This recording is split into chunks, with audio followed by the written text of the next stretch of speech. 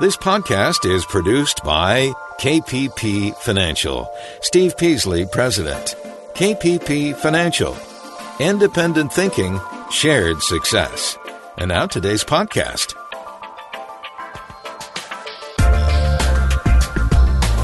Good afternoon, fellow investors, and welcome to Invest Talk. This is our Wednesday, September 18th, 2019 edition of Invest Talk, and there's a lot of news affecting markets today.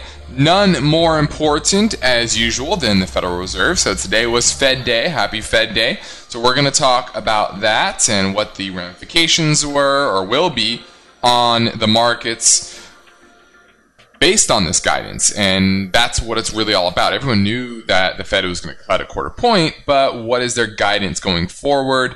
And how might that affect markets, both equity markets, rate markets, maybe real estate markets. So we're going to talk about all of that coming up today. I'm Justin Klein. I hope you will call me with your investing questions during this hour. And if you do so, you can shape the show to your advantage. And we're going to help you today take your next step in your own path to financial freedom. We're going to do that with a philosophy of independent thinking and shared success. So once again, our anytime line is open right now at 888-99-CHART. That's 888-992-4278. Now, here's a quick reminder about our upcoming Invest Talk event. Steve will be in New York City tomorrow and Friday to conduct no-cost portfolio reviews. And our next KPP Wealth Management Conference is set for October 12th in Irvine, California. It's titled Earning Yield in a No-Yield World, Investing in Real Estate Stocks and Bonds for Income. You can sign up for both of those or future dates to meet with Steve or myself. Just jump on a call. Whatever you want to do to get in touch with us, just go to investtalk.com. Now, my main talking point today centers around the headline, the federal government is seriously considering issuing a 50-year bond. And this is according to the U.S. Treasury Secretary. One objective would be to widen credit spreads to help reverse the inverted yield curve. So we're going to touch on why they might be doing that. Also, I'm sure you've heard a little bit about a market you rarely hear about, or I probably haven't heard much about since the financial crisis, and that is the repo market, the overnight repo market when it comes to banks borrowing from other banks. And the Fed had to step in. And this relates to something I've been talking about recently in regards to the deficit. And this is a big problem. And I'm going to touch on the details more a little later. Also, FedEx had earnings last night, and they were pretty poor. And as you know, FedEx is one of the largest economic bellwethers in the country, right? One of the most cyclical names you can think of. So we're going to touch on what the CEO of FedEx said in their earnings call. Also, another story I didn't get to on Monday, and that was about your parents' financial advice may be different today based on various factors. Talking about borrow money to buy a home, to go to college, etc. All those tried and true mantras, maybe they're not quite as true today. So we're going to touch on that as well. So that's what's on my mind, but ultimately I want to hear from you. 888-99-CHART, 888-992-4278. The hour goes by quickly, so I urge you to get your call in sooner rather than later. Now let's take a quick look at the market today. The Fed cut rates quarter point, and they really guided, I would say, hawkishly. And when I say hawkishly, meaning I think only 7 of the 17 members that are part of this meeting thought that there needs to be another rate cut within the next year. So it was a continuation of that mantra that, yes, they're ready to act if there are problems, but this is a mid-cycle adjustment. And I think this was what the Fed's telling the markets. Unless there's problems that we see, we're not going to cut anymore. That's kind of what the message was, which is pretty interesting. Now, he did say, Jerome Powell, he did say that maybe they might want to expand the balance sheet sooner than they had expected, right? Which basically is going back to QE, is what he's saying. So that was the most dovish wording that he had during the press conference, right? Because he did have a press conference that went on for roughly an hour or so. And that relates directly to what I just talked about, the funding market and the deficit. And that is really the next step. So we're going to touch on that a little bit more later. The market's rallied. Typically, the first move is usually reversed when it comes to the move in the markets post-Fed announcement. You get a move one way, oftentimes that reverses, but that also doesn't mean that it can't be the more longer-term trend as well, right? So we were down initially, we rallied pretty hard, probably on those comments that, oh yeah, we might do QE at some point in the near future. I think we get through this week, tomorrow, Friday, probably market not doing a whole lot. And I think next week is when you'll really get the digestion of which way the market goes. Are we going to break out or are we going to fail? And frankly, I think we fail simply because the Fed's hawkish. The Fed is saying we're not going to give you more stimulus, right? And usually when the Fed sees a Fed that is too hawkish, it revolts, right? By selling assets, selling off assets in general, right? You saw that in the fourth quarter of last year when the Fed was on this strong tightening cycle and the market basically revolted. It said, we're going to sell off, you're going too far, and it forced the Fed to pivot dovishly, and I think that's what will likely happen. Again, I think we're going to repeat of that here in 2019. Now let's grab a question from our anytime listener line at 888-99-CHART. Hi, Steve. This is Gary from Massachusetts. I just wanted to ask a question for your radio show, your opinion on Costco. Thank you very much, and I'll be listening. Take care. All right, looking at Costco. I don't know if I need to really explain to everybody who Costco is, but this is a name that has been strong for a long, long time. And the big question here I would ask if it was a live caller is, is this a trade or is this a long-term hold? Clearly, Costco is a very strong business, very consistent, but it is cyclical. And if you go into a recession, it's certainly going to dampen the sales, maybe some cancellation of memberships, etc. It's a very, very good long-term buy and hold business. Pays 1% dividend, not exciting, but it is extremely expensive at these levels. You're talking about an operating earnings yield of only 3.67. I like to see that 6, 7, 8% or higher. An enterprise value to EBITDA of 20 on a name that's likely going to grow roughly the size of the overall economy. Certainly they have some growth potential and expansion, but they're pretty saturated here in America and they could expand overseas, etc. But it's a business that produces really strong return on capital, trailing 12 months about 18%, return on equity 26%. So a great business. The trend is strong. There's really nothing that I'm seeing that makes me say that uptrend is going to break soon. But if the market breaks lower, absolutely, this will break lower. Just go back to where we were in the fourth quarter of last year. You had a high where the market had a high of about 245 and it fell all the way down to 190. So if you have a repeat of that, don't expect Costco to buck the trend. It will absolutely go with it. So if it's a buy and hold investment, I love it. I don't love the price, but eventually I think their fundamentals will catch up. However, I don't love it timing-wise. I think you'll get a much, much better buying opportunity over the next 2 to 3 years. But it should be on everybody's watch list. Thanks for the call. 888-99-CHART, 888-992-4278. You're listening to Invest Talk. I'm Justin Klein. And you and I both know that no one can predict exactly where the markets are going to move and when. But you need to be prepared to handle the market volatility and know that your portfolio is balanced so that you can handle the emotions. How nervous were you in the fourth quarter of last year? So if you need help with understanding the risk level in your portfolio, Steve and I can help. You can always go to investtalk.com, send us a message, and we'll get right back to you. Now the phone lines are open at 888-99-CHART.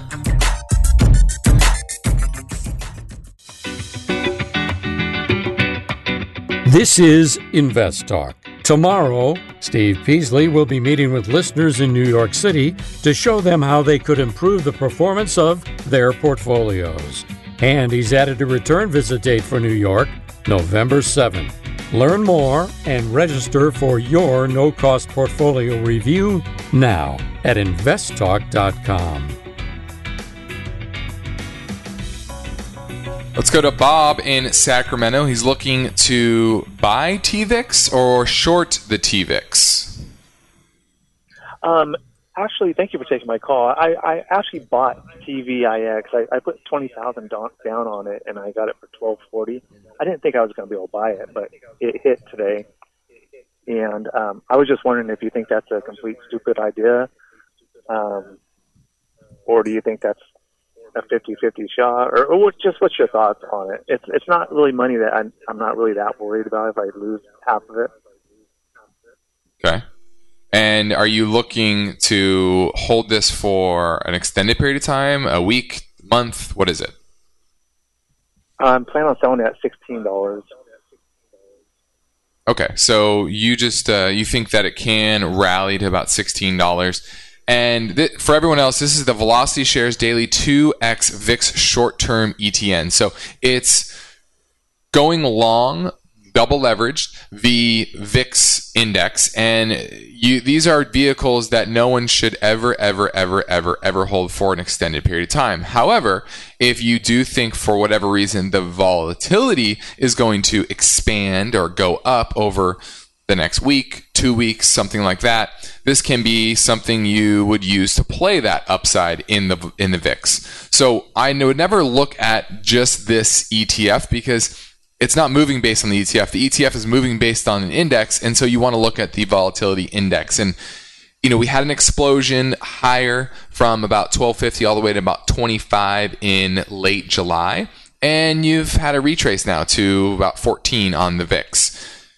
This is actually what we call a bullish wedge, bullish consolidation pattern, and it should explode higher. The big question is it going to explode higher in enough time to make up for what is called the, what do they call it?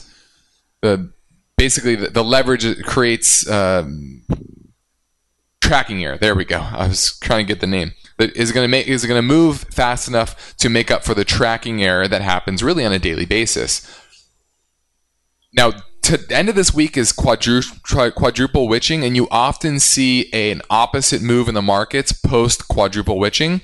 So that's why I do think next week is likely to be a more volatile week to the downside if we do get a move. But if we don't get a move by the end of next week on the volatility index or just the markets in a whole, then I would be out of TVIX. So I'd give this a week and a half. Otherwise, I would be out if you don't get a move between now and the end of next week. Thanks for the call, Bob. Now let's take a quick look at some key benchmarks. We have unemployment at 3.7%. Industrial production was up 0.6%. Housing starts today were the strongest we've seen in a while. I have said this before, how low rates will eventually feed into positive news about the housing market.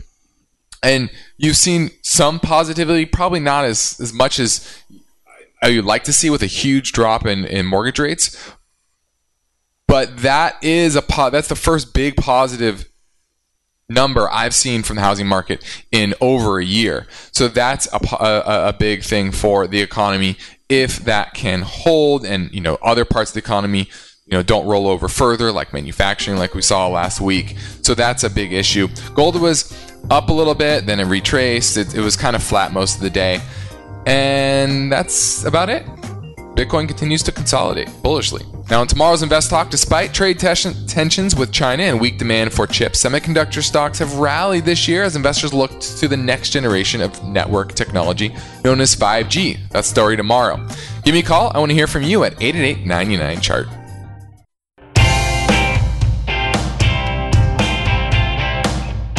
We have some important calendar dates for you. First, Steve Peasley is taking reservations for his no-cost portfolio reviews. The next availability will be October 10th in San Jose, and then November 7th in New York City. And the next KPP Financial Wealth Management Conference will be held in Irvine, California on October 12th. That is a Saturday. You can learn more and register now at investtalk.com.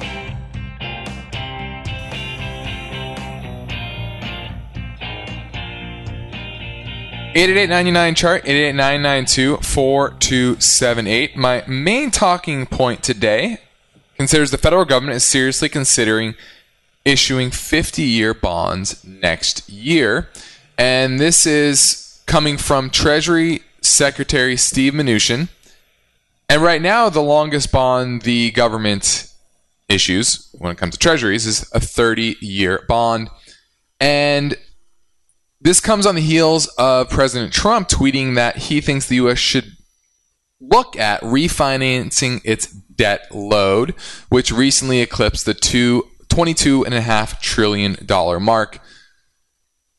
Now, more than a dozen other developed countries have already issued these quote-unquote ultra-long bonds. Some as long as 100 years. Canada recently issued a 50-year bond in 2014.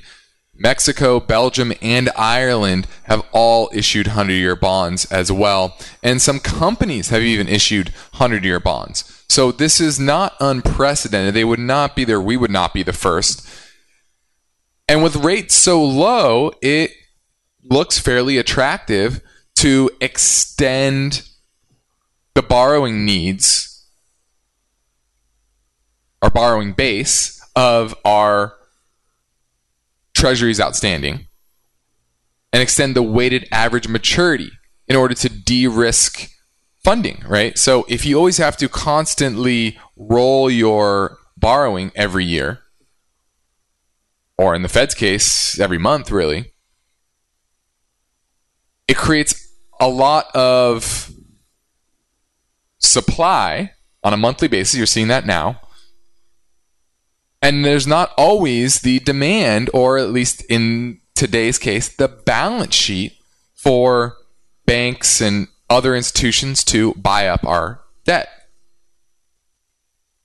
So this would change the dynamics of the treasury market dramatically, but it would also worsen our finances as a country because borrowing for short periods of time tends to have a much lower rate than borrowing for an extended period of time. Now, right now, your 2 and 10 year are roughly the same, so the borrowing cost for that part of the curve is lower. But you go out to 30 years, you get much, much higher, right? The 10-year treasury is at 1.78, and the 30-year treasury is at 2.23. So it's about 50 basis points higher, which doesn't sound like a lot, but when you have a deficit of $22 trillion, it can add up. So think about what a 50-year bond or a 100-year bond would cost, probably somewhere around 30% or higher. And certainly that, if interest rates in general move up, that's certainly going to put more strain on our finances as a country than we already have. So I think it's a relatively good idea, but I don't think this is something that's it's a great strategy, because I think it's necessary. That's where we're at now. It's necessary for us to extend our debt so long because of how much debt we have as a country. Let's go to Alex in Florida looking at Prudential. Hi. I want to know, is it a good time to buy Prudential Insurance, or I can wait?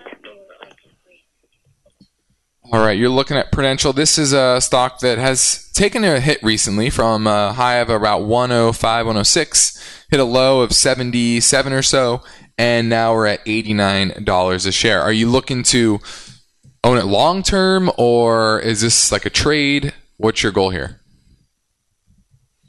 Like 5 years. Okay.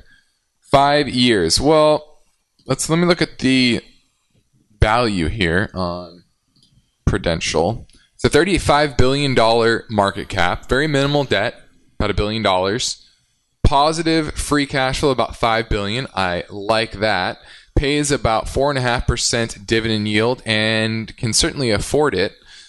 I kind of like it. It looks relatively cheap. Enterprise value to EBIT's about 7.3, not crazy high. Let me look at the longer term chart. I really need to understand. It's definitely in a downtrend. It's just, is this a downtrend that's going to kill the long-term technicals? And I'm going to say no. I don't mind it. I actually kind of like Prudential here. So for a 5-year hold, I'm a fan of Prudential, even though I don't love the finance sector, the financials, but I do like insurance a little better than average, especially now that the fiduciary rule is not gone, but been amended to benefit the brokers and insurance companies of the world. I think that's a problem that is in their rearview mirror for the most part, even though they'll be dealing with it for a while. But I think the major threat is behind them, and therefore I think their prospects are definitely much, much better. Now, due to strong demand, we have added new dates for Steve's one-on-one no-cost portfolio review consultations, October 10th in San Jose and November 7th in New York City.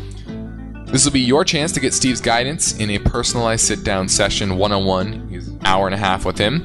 So to reserve your spot for a complimentary consultation by registering at investtalk.com. Now I'm taking your questions live at 888-99-CHART.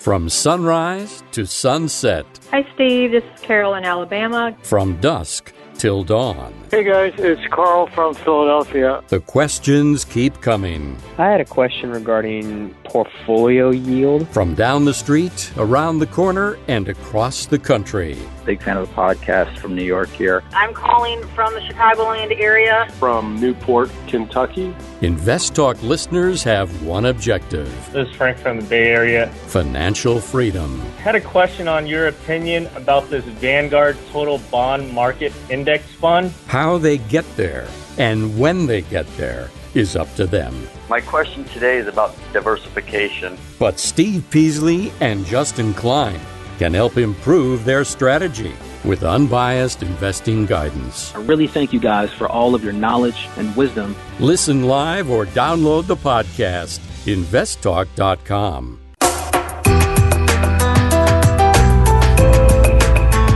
This is Invest Talk, the radio program and podcast dedicated to helping you achieve financial freedom. You may be a regular listener. You may even have called a few times. But if you've never called, what are you waiting for? The phone lines are open, and Steve and Justin would love to hear your questions right now. Call 888-99-CHART. Hello, Steve, Justin, Milani here from Bay Area. Thank you very much for the show. Steve, Justin, I have a question about the fund VGPMX. It was a former Vanguard Precious Metals and Markets Index Fund. Would you guys consider this fund being okay instead of investing in gold? I mean, would that be not a dumb move to invest in this fund? I mean, I pretty much all my money are in a Vanguard fund, so I was thinking about sticking with it. So thank you very much, Steve. Bye-bye. All right, looking at VGPMX, and this is a name that holds good amount of gold positions. The top two names are Agnico Eagle Mines and Barrick Gold. That makes up about 12.5% of the overall portfolio. There are a smattering of other gold names as well, so you get decent exposure there. But it looks like they have some exposure to uranium and Cameco. They have some financials, UBS Group, for example. They also have consumer staples like Procter & Gamble, and then some utility names like Edison. So it's fairly diversified, and it's an interesting mix just because it's kind of all over the place. But I like that they have a pretty heavy hand in the metal space, and I like it overall. The technicals look fairly good compared to the overall market. So I'm a fan of VGPMX is the symbol, which is the Vanguard Global Capital Cycles Investor Mutual Fund. Sounds like they changed the name, though. 888-99-CHART, 888-992-4278. Let's talk a little bit about the repo market. I know it's not exciting, but it is an important aspect of our financial system today. And earlier this week, there was a spike in overnight borrowing rates that forced the New York Federal Reserve to come to the rescue. Now, what this is where banks borrow from each other or other institutions, and you pledge collateral. What a repo is, you're pledging collateral saying, here are treasuries, for example. We have these treasuries. We're going to give them to you. You're going to give us some money, and then we agree to buy back those treasuries from you at a future date at a lower price, a higher price. So you're going to get some sort of return on that for giving me your money that I need right now. Okay, so that's what a repurchase agreement is, a repo is what they call it. Now, Tuesday morning, the Fed came in and needed to be a lender, right, to get money out there into the system because there was no money. Banks needed to borrow money, and they were willing and had collateral, just not enough people were willing to lend to them that capital, at least at these lower rates. So the rates skyrocketed. The rate should be around what the Fed funds rate is in the twos. Low twos. Now we're in the high ones after the Fed rate cut today.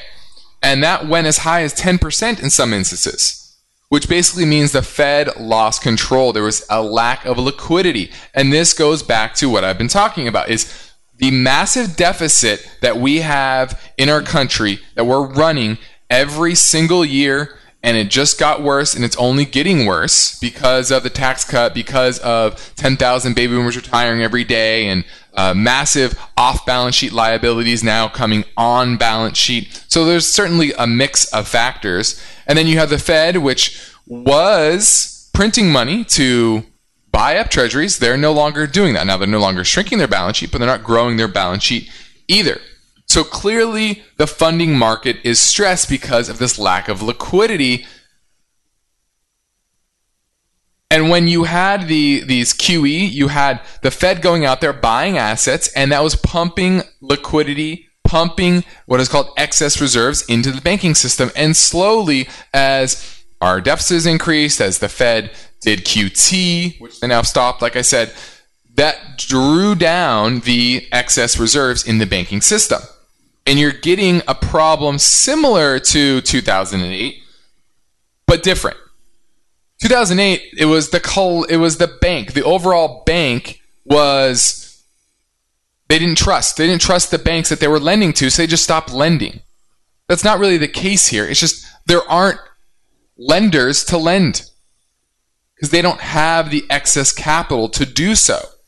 And that's being driven by the massive deficits that we have here in the United States. So the Fed is going to have to do one of two things. They're going to either continue with this repo operation, which I think they will. I think they're going to continue to, this temporary repo operation is going to turn permanent. And when that's not enough, they're going to have to return to printing money, which is essentially monetizing the debt. And that's where we are at today. The Fed must monetize the debt. Otherwise, they're going to lose control of the cost of money. So you either lose control of the cost of money, which is what's happening, or you lose control of the quantity of money. And I think they rather keep control of the cost of money and go out there and print money, buy assets once again, buy treasuries. I don't think you're going to see this 50% treasuries and 50% mortgage-backed securities. I don't think that's going to happen. It's going to be 100% treasuries. They're already doing that to an extent. They're letting the mortgage-backed securities roll off and mature, and they're reinvesting that into treasuries. So their balance sheet stays the same, but money is flowing consistently from the mortgage market into the treasury market. And even so, the treasury, it's sopping up so much liquidity. The supply of treasuries coming on board is sopping up so much liquidity, it's creating this funding crisis. And that's where we're at. And I think the market is not realizing it. The market is not talking about it. The media is not talking about it. We are very close to a credit crisis here in the United States when it comes to the federal government. I'm Justin Klein. You're listening to Invest Talk. And obviously, you understand the importance of unbiased guidance and experienced market analysis. That's why you're here. So I encourage you to subscribe to our KPP Premium newsletter. It comes out every Friday. In the newsletter, you get valuable information such as week's market analysis, portfolio management guidance, and stock ideas and personal finance tips as well. You can subscribe anytime at investtalk.com. And now I'm ready to take your questions live at 888-99-CHART. This is Invest Talk, made possible by KPP Financial. For serious investors interested in improving their ability to build financial freedom, we have an important invitation to a new KPP Wealth Management Conference. Earning yield in a no-yield world. Investing in real estate, stocks, and bonds. Speakers will include Invest Talk hosts Steve Peasley and Justin Klein, and they'll be joined by real estate experts and a trust attorney. The October 12th conference in Irvine, California, will cover these topics. Understanding real estate investing, from buy and hold to vacation rentals and land banking. How the trade war and economic trends will affect stocks and bonds. Ways to increase your income potential and defer taxes using trusts. And a lot more. Seating is limited to 50 attendees. Sign up early to get reduced pricing. Tell your friends the newest KPP Financial Wealth Management Conference is set for October 12th. Learn more and sign up now at investtalk.com. The phone lines are open, and Steve and Justin welcome your questions. 888-99-CHART. Hi, Steve, Justin. This is Sanket from Boston. I had a question for you on oil. As you know, crude oil spiked today from 60 to around 67, 68. Now, I feel that this spike is temporary and that oil will come back to its baseline level of around 58, 60 in a short period of time. Just wanted to know your thoughts on shorting crude oil and what would be a good price at which you could short oil. I was thinking somewhere around $70, $72 a barrel would be the maximum. Just wanted to know your thought on this. Thanks. I agree. I do think that is a good resistance point on oil. That's still, the market's come down a little bit since that recent spike. So clearly the short thesis is not that great. And then you have to worry as well about the weakening dollar, or a weakening dollar. If the Fed wakes up to the fact that they need to print money, how much will that weaken the dollar? Or maybe President Trump comes out and wants to weaken the dollar himself, which clearly a strong dollar is bad for our industrial complex, which is something he likes to support. So, and he's talked about weaker dollar being beneficial for the country as a whole. So it would not shock me if he comes out and does something in order to weaken the dollar. And that would certainly give life to commodities in general, as well as the oil market. So not my favorite short in the world, but certainly if it does get back up to that 70 level, that would be a good place to short oil. Thanks for the call. 888-99-CHART, 888-992-4278. We have 10 minutes left, so if you're going to call, you want to do it sooner rather than later. Now, last night, after the bell, FedEx came out with their earnings, and they had their conference call, and it was led by their chairman and CEO, Fred Smith, and he expressed some pretty extreme pessimism about the global economy. He basically implied that we're going to import the slowdown that's happened abroad. Now, earnings were poor, but guidance was even worse. They lowered their full-year guidance for fiscal 2020. And on the news, shares of FedEx dropped 14%, near 52-week lows. And they blamed the U.S.-China trade war, partly a loss of Amazon's business, as well as a slowdown globally in the economy. He said, quote, "I think there is a lot of whistling past the graveyard about the U.S. consumer and the United States economy versus what's going on globally. He says U.S. businesses so dependent upon exports and trade, and when you have your two biggest trading partners kind of frozen between the NAFTA rewrite and China trade, it shouldn't be a surprise to anybody that business investment starts slowing down. That's exactly what we're seeing. That was actually a quote from AT&T CEO, Chairman and CEO Randall Stephenson. He said that on a presentation on Tuesday at the Goldman Sachs conference. So those are two CEOs and chairmen of some of the largest businesses in the world that have a pulse on what's happening across the United States. And it just goes to show you that you can't have the rest of the world being as sick as it is. Global PMIs have been negative for the majority of developed countries for a while now. You're getting some bounces, you're getting some decent improvements from some of them, but there's still broad-based weakness. Remember, before it used to be, if the United States catches a cold, the rest of the world catches a fever. Well, the opposite is true as well. And so the trade war, tightening monetary policy over the last couple of years globally has certainly weighed on business in general. So there's a multitude of factors.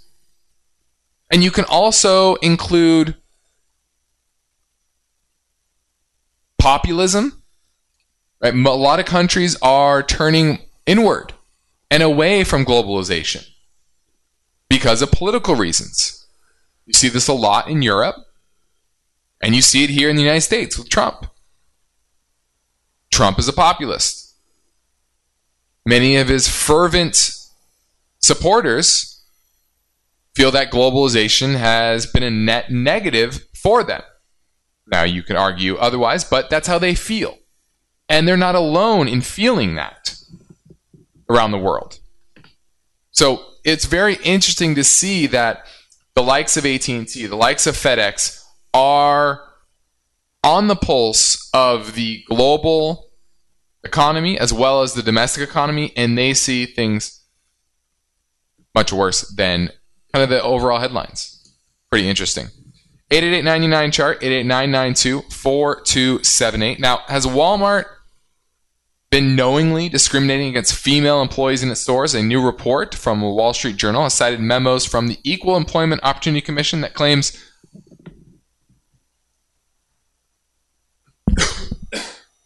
there is a reasonable cause to believe that for 178 women, Walmart paid less, denied promotions, or both because of their gender. Walmart shares were obviously down because of this news, but pretty interesting that they would. They're supposed to be one of the most equal opportunity employers in the country, and with the political winds how they are, this is an important issue that certainly could weigh on their business overall. And you saw this with you saw this before. Walmart's always been in political hot water, and I see no changes here. Now, this is Invest Talk. I'm Justin Klein. We have one goal here, and that's to help you achieve financial freedom, and our work continues after this break. So get your questions in now at 888-99-CHART.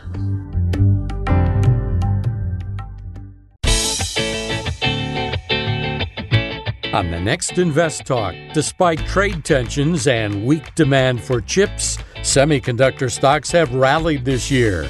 Investors are looking ahead to 5G technology. That story tomorrow. But now Justin Klein is here, ready with answers, and he's waiting for your questions. Call Justin, 888-99-CHART. Hey, Steve and Justin. Nick from Long Island. Love the show.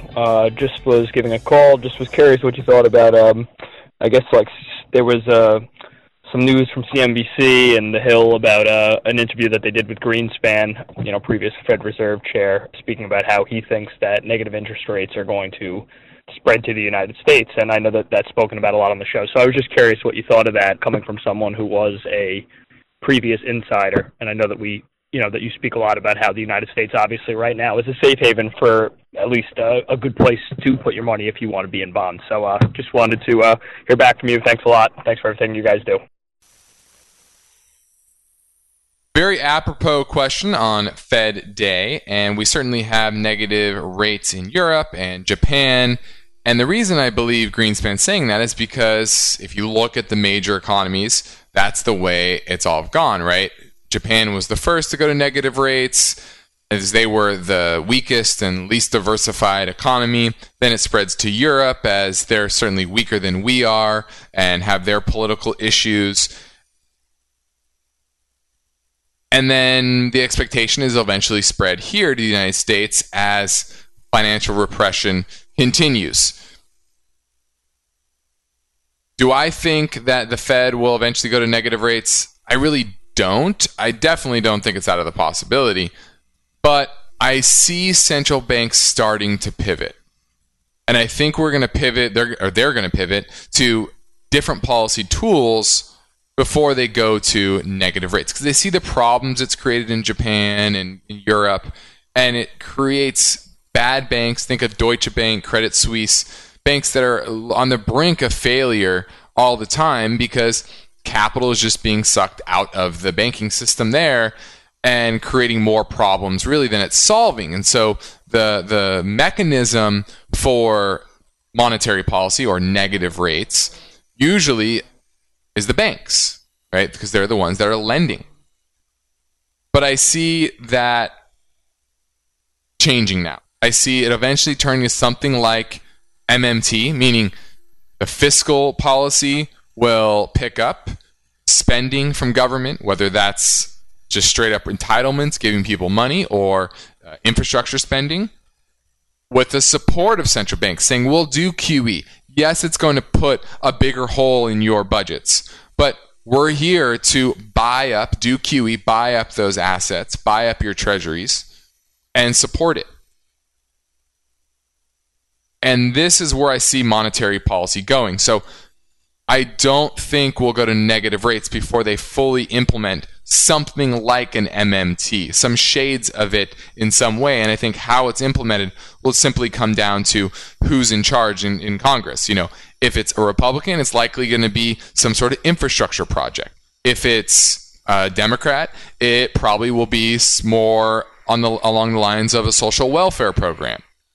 Okay, so that's where I see monetary policy going, not to negative interest rates. Now, if we keep moving, we can squeeze in another caller question here at 888-99-CHART. Or are we not? I guess we don't have time for that. I think that's it. I think we're going to close it up for the day. Sorry, we didn't have...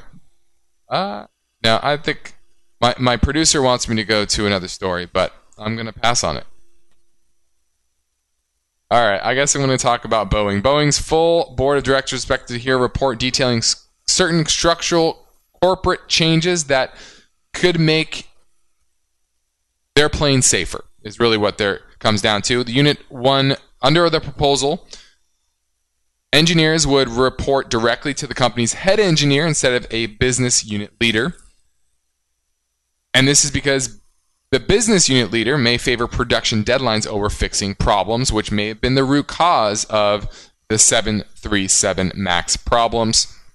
So that could have been the big issue, and that's how they're hopefully fixing the problems longer term. All right, I think I'm done. I think we're done. I'm Justin Klein. This completes another Invest Talk program. I thank you for your loyal support and questions. Steve Peasley is in New York City to conduct portfolio reviews, so I will return tomorrow. Have a good night.